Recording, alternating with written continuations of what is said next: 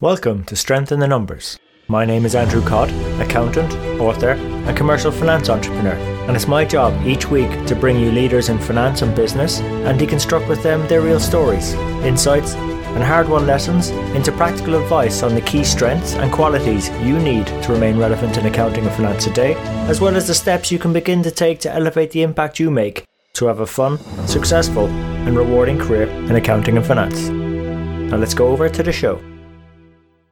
Hi everyone, and welcome to another episode of Strength in the Numbers. Our guest mentor today is Steve Rosvold, and Steve has had an absolutely amazing career in finance and accounting. It's spanned over 4 decades, and Steve has recently gone on to set up CFO.University, which brings together like a community of scholars, companies, and trusted advisors who are actually committed to developing the next generation of chief financial officers. Now, given Steve has had such an extensive career in finance and accounting, we talked about loads of different things and some very useful practical advice. Some of the key elements were Steve sharing the key skill involved in building relationships. Also, we touched on why it's important to be multilingual in finance, and also what Steve's identified as maybe the 3 languages that help us make a difference to the businesses and communities we serve. And finally, Steve has mentions about us teaching a lot and sharing information with others and insights. So we discussed the role of finance professionals and accountants as teachers. So I found the conversation with Steve very enlightening. I hope you do too. And if you want to go and check the show notes out, you can find them at sitnshow.com/podcast/048. So without further ado, over to Steve and the show.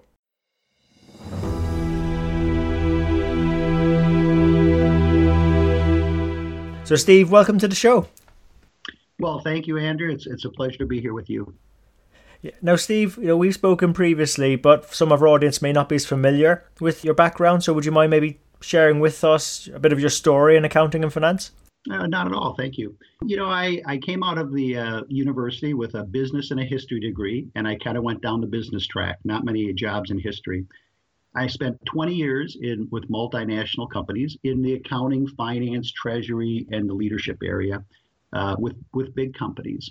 And then I've spent the last 15 years in smaller companies, helping, doing CFO advisory work with small, medium-sized companies, helping the CEOs, the boards, and the CFOs just get better in those, what I call the 4 areas of CFO success, which are accounting, finance, treasury, and leadership. And more recently, I've gotten into the mentoring side and teaching. And I really enjoyed the part of working one-on-one with CFOs and CEOs to help in their accounts and help their accounts get better. And that's kind of led to developing some tools in the my current endeavor is, really developing a platform where we can teach financial professionals some of the basics of these core pillars of CFO success. Covered a few areas there, Steve. I maybe want to flesh out some more around the mentoring and the teaching as well. In your teaching and your mentoring conversations, sort of what are the challenges that people are feeding back to you that they're having? Well, I think sometimes, and this becomes a relationship issue, you have to develop a strong relationship so people feel really honest in being able to share what their concerns are. There's nothing more troubling than solving an issue that isn't really the main issue for somebody. So a big part of what doing is developing a relationship where people are comfortable telling you about what I need to work on today. And that means they need to tell you their faults, right? So they need to say, where am I either personally weak or where is our system weak? And sometimes that's hard to do for an executive. So really developing a relationship where people are open and honest with you so you can help them. So that's the biggest challenge I have is making sure people tell me what their real issues are, and I can help them solve their issues once I know what they are. I mean, I think you've probably outlined maybe an approach that we could take as finance professionals, the 4 parts there. In terms of steps we could all follow to help us get the business to open up to maybe some of their challenges that they're facing and some of their issues to help go solve. Have you got any sort of practical steps you can share with us we can maybe walk through? Yeah, I think one of the key things there is to be a really good listener, right? So, and that's with all of our financial professionals in general, having good listening skills, because this comes back when you're dealing with your operations people, your sales people, your CEO, your board. really understanding their issue. And that takes really great listening skills and giving feedback. So you learn what their pain points are, and you can kind of identify where you can help them. So I think it's really important. The listening skills are super important, and that builds relationship. And once you have that trust in a relationship, becomes much easier to have really straightforward dialogue, and you learn so much quicker. You're not trying to deal with any noise. So that's really, and that isn't just as a mentor dealing with somebody, even mentees or any of the relationships you develop, having that open relationship where people feel they can talk to each other and share their issues is really a key, I think, in the learning that has to take place in professionals today. It's very interesting. I suppose we probably do this sort of passively when we're in school or when we're working, that we maybe think we're listening. But there was a really good saying. I think it's there's a reason why we have two ears and one mouth, right? Yeah, that's a great idiom. Yeah, and look, it's very, very useful to understand what's going on in the business, what's going on around us. And in terms of what's going on at the moment, what's really exciting you most about what you're doing, Steve? Well, I get thrilled when people, so we've started this platform called CFO.University to focus on helping develop the CFO suite.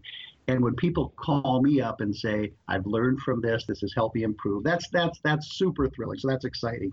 But there's other things. We've developed what I think is kind of a fun, easy platform. It's for practical learning. And my challenge now is to make sure that our member scholars who participate with CFO.University get a great learning experience. So the big challenge for me now is how do I overlay what we've developed so far in terms of learning and teaching and make it a great experience for people. So part of that whole process is identifying where people can improve. So we help with an assessment and identifying that. And I got to make that use and linking that to then the learning that takes place after that so that people can develop their careers quickly and have an understanding of what CFO success means. How in terms of that journey, I guess it is probably a bit of a journey, CFO success. What sort of maybe baby steps could we take along it? Like, what would be some quick wins for our listeners to maybe sort of say, I want to become a CFO or maybe a senior finance person?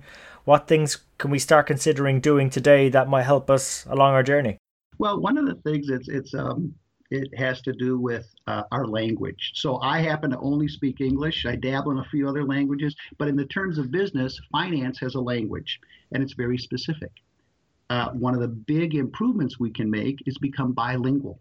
And what I mean by that is understand the commercial aspects. So in your business, your salespeople, your operations people in your industry has a different language that isn't about debits and credits. It's not necessarily even about revenues and costs. Definitely. So it's learning that language. And then the next step is communicating your information in their language, not financial language. And so, and that's a hard thing. We've been trained in accounts. We understand income statements, balance sheets, revenues, expenses. And I'll just give you a quick example if I can take a second. In my first job, I was in a grain business. And this grain business, we prepared a balance sheet and a P&L every month.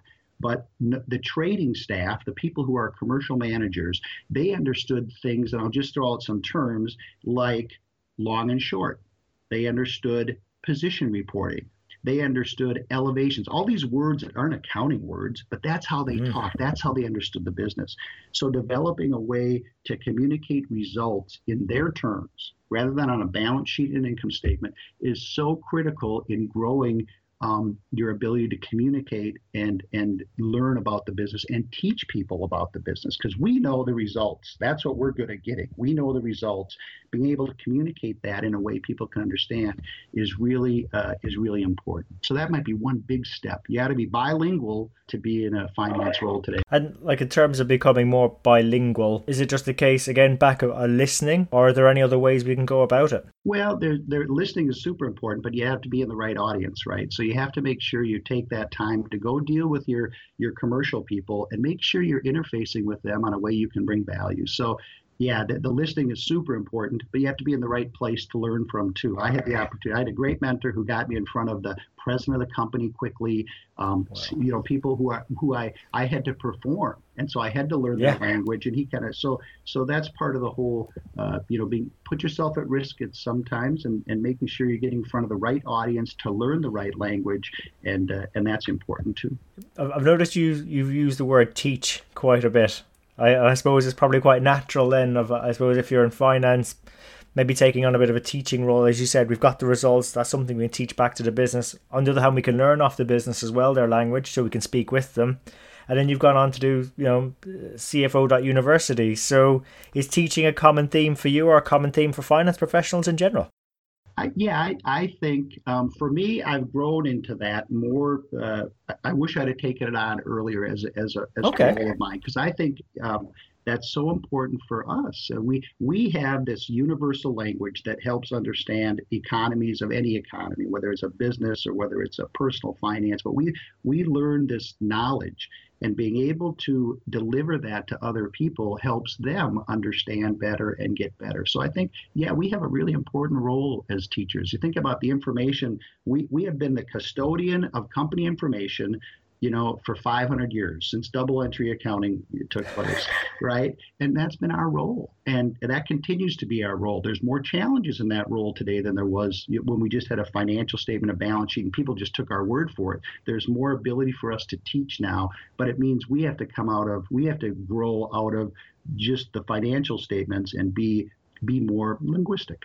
Yeah, I think the first person I spoke to about being linguistic, but then maybe coming into this teaching angle as well. I remember helping out a local, I suppose, entry-level school on an entrepreneurial day in terms of helping them maybe cost out some of their ideas and so on. And I'm just wondering, is that maybe a route that a lot more finance people can do, is to balance some of what they're doing in work and actually talking to other audience, be a bit outside the comfort zone, try some new linguistic phrases or new languages or dealing with different types of people to maybe broaden what they can offer to different groups and grow their own presence. I mean, is that sort of something that you think might be useful? I think that's a fantastic idea, and I look at it from getting more exposure to new More areas. Not exposure. even not even in your company, but outside Exactly. exposures Yes. is exactly. And I look at it, if my experience, and I think it might be universal, but maybe not. Finance people work their tails off, right? You Yes. have that Yeah. month end close. We put in these fantastic hours. They're super committed, and they're super focused. And so sometimes we get caught up in, oh, I want this to be Yes. perfect. I got the right. And so we forget that there's this whole other world going on around us. And one of my faults early on, the first 20 years of my career, I was super focused on the companies I'm working with, big multinationals. My whole network was with the companies and the companies that serve my company. And Yeah.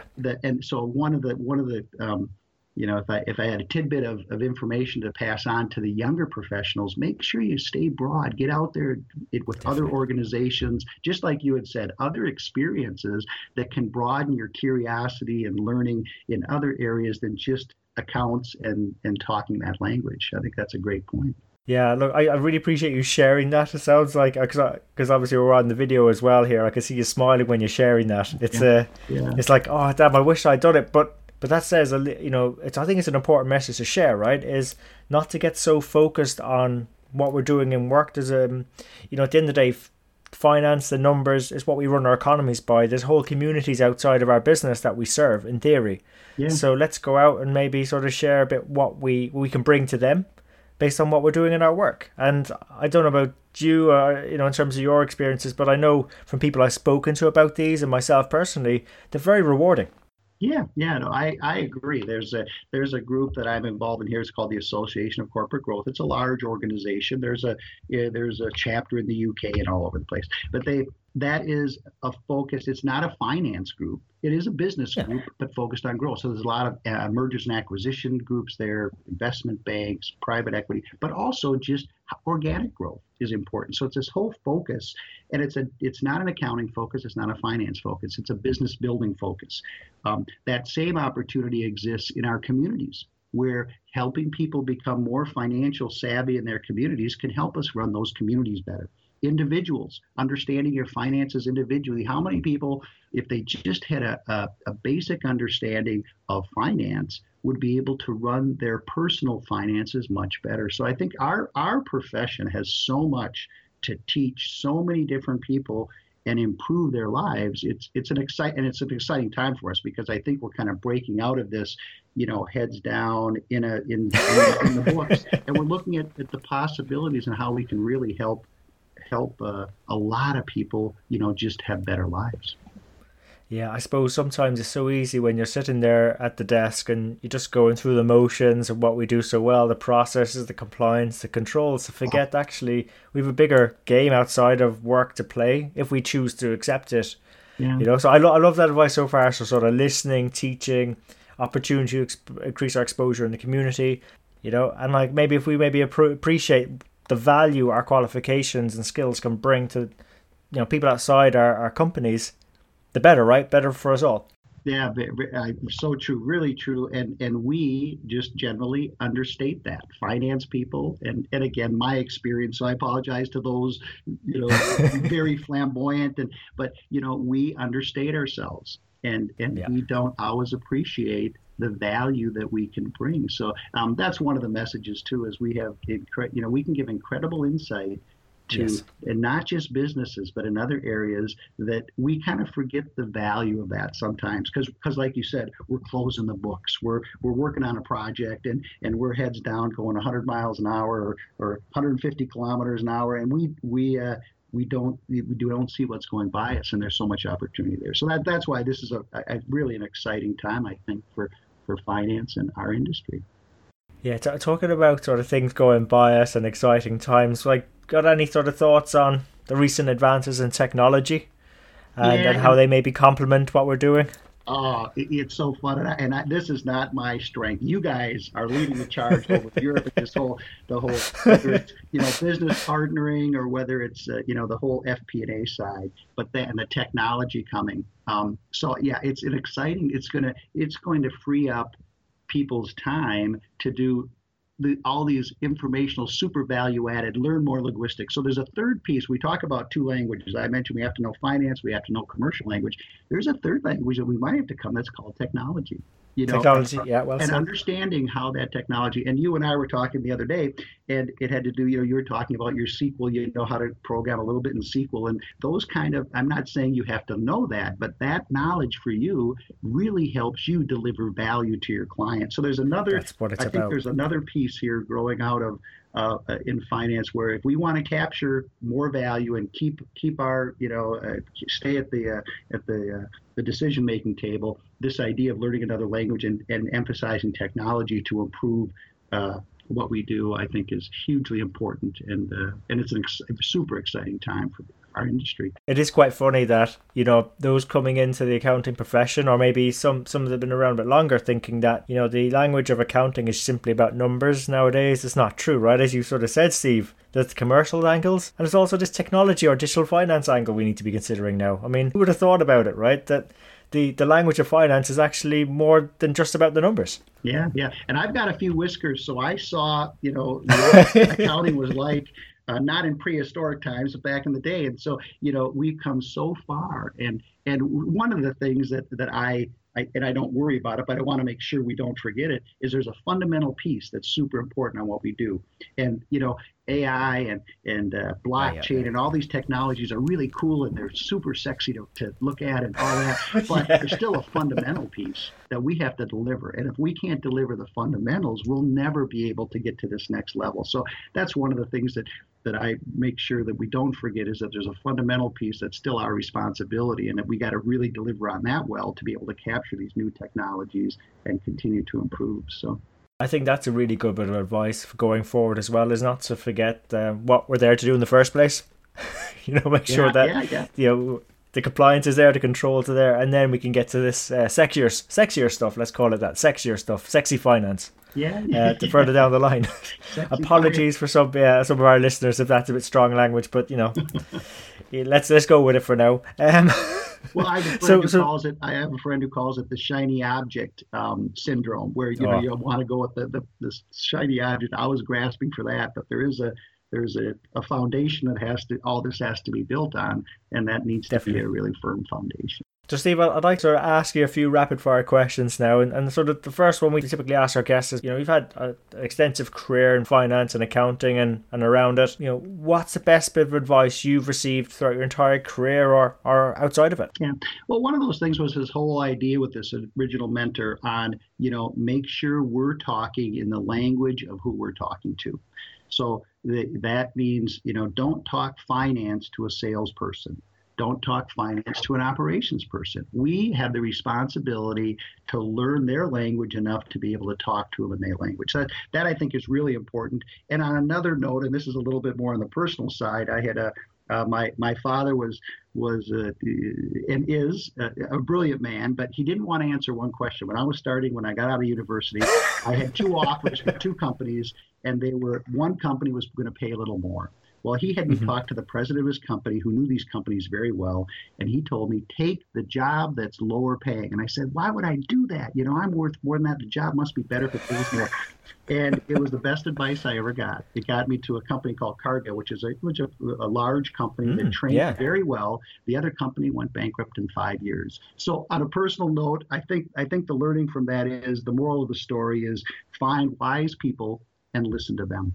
I couldn't agree with it more. And that was one of the reasons for this show is that, there's so many people with great insights and knowledge to share globally, and we can use technology to bring that across the world. I mean, that's why this podcast so far has been listened to in 102 countries. I'm sure more and more countries will add to that list, but it's just exciting to think that we have enough in our profession and outside of it as well to really share with each other and actually grow each other's skills and enjoyment of the profession into the future. Yeah. So I make most of these opportunities. I mean, by the way, what great advice as well. I mean, I suppose it played out well in your favor that that didn't go bust. Well, it worked out great for me, and his wisdom was good. So I gave my father credit for that, for being smart enough not to try to tackle a question himself. He knew where to send me, and his boss. So anyway, find wise people and listen to them. But I would say, and this is the warning again, is those multinationals, you need to get outside the company. So they kind of can take you in. But the advice to folks, if you're working at a large multinational, find those. I suppose in terms of resources, I've got to do a bit of a plug here because I was on CFO.university and I really appreciated some of the resources you had on there, and also the assessment as well on the front page. I really enjoyed taking that. Thank you. Steve, outside of CFO.university, and you might be able to pinpoint someone there as well, but are there any other sort of resources like a book or documents you might recommend that our listeners follow up with? Well, it's there's a couple things there. One, I love TED Talks. And I model our learning a little bit after TED Talks in that I want them to be unique. I want our learning to be quick. So it's practical learning. And the TED Talks, they're really fun, and there's so many of them out there. So I would recommend if people in their specialty have an area they want to get better in, TED Talks are a great place to do it. And there's so many good business books, but I got one especially. It's not as well known probably. But it's called Absolute Honesty, and it's a book about building culture. And Absolute Honesty it was written by some Intel executives in the human resource area, and it came out of the Enron Tyco ethics issues, and they had this concept called constructive confrontation. And Intel is kind of known for this. It's a little bit of a tough environment, but it's also making sure that you have the tough conversations with people. So it's a good book, and it's called Absolute Honesty by Bob Phillips and Larry Williams. It's interesting that one thing I've observed, and again, that's a great thing about being in finance, you get to observe a lot of the business, is people's reluctance quite often to avoid those tough conversations or potential conflict. So look, is there any sort of ways we can maybe make them a bit more constructive? Those conversations that you've seen throughout the years, I think is a very useful skill to have, and appreciate any insights you'd have on it, Steve. Yeah, I think that, that a lot of that comes from the top, the leadership from the top. Where, when you think about the meetings that you've been in, and how do do people get shut down? Do people get encouraged? How does and that's where you can really, you sit in a meeting at a company and you can tell its culture in a minute, right?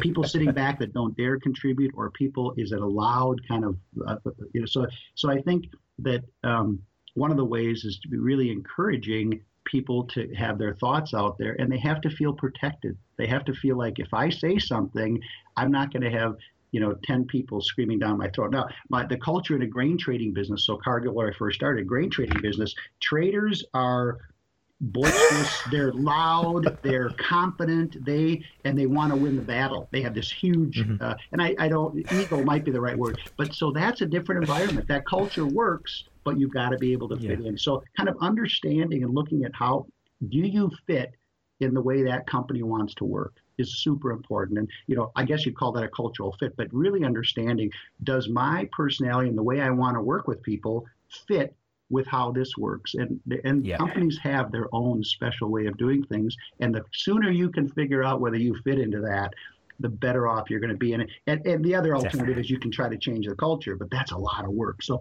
unless you're going to start your own company, making sure that you're a fit and can survive in that environment, spend some time on that when you're learning about a company and taking a position with them. Fantastic advice. Again, wish someone had said that to me when I started. Learned the hard way, but it does actually, when you look back on it, it's quite important for not only the company's success from your efforts, but also your own enjoyment of what you're doing as well in an organisation. So couldn't agree more.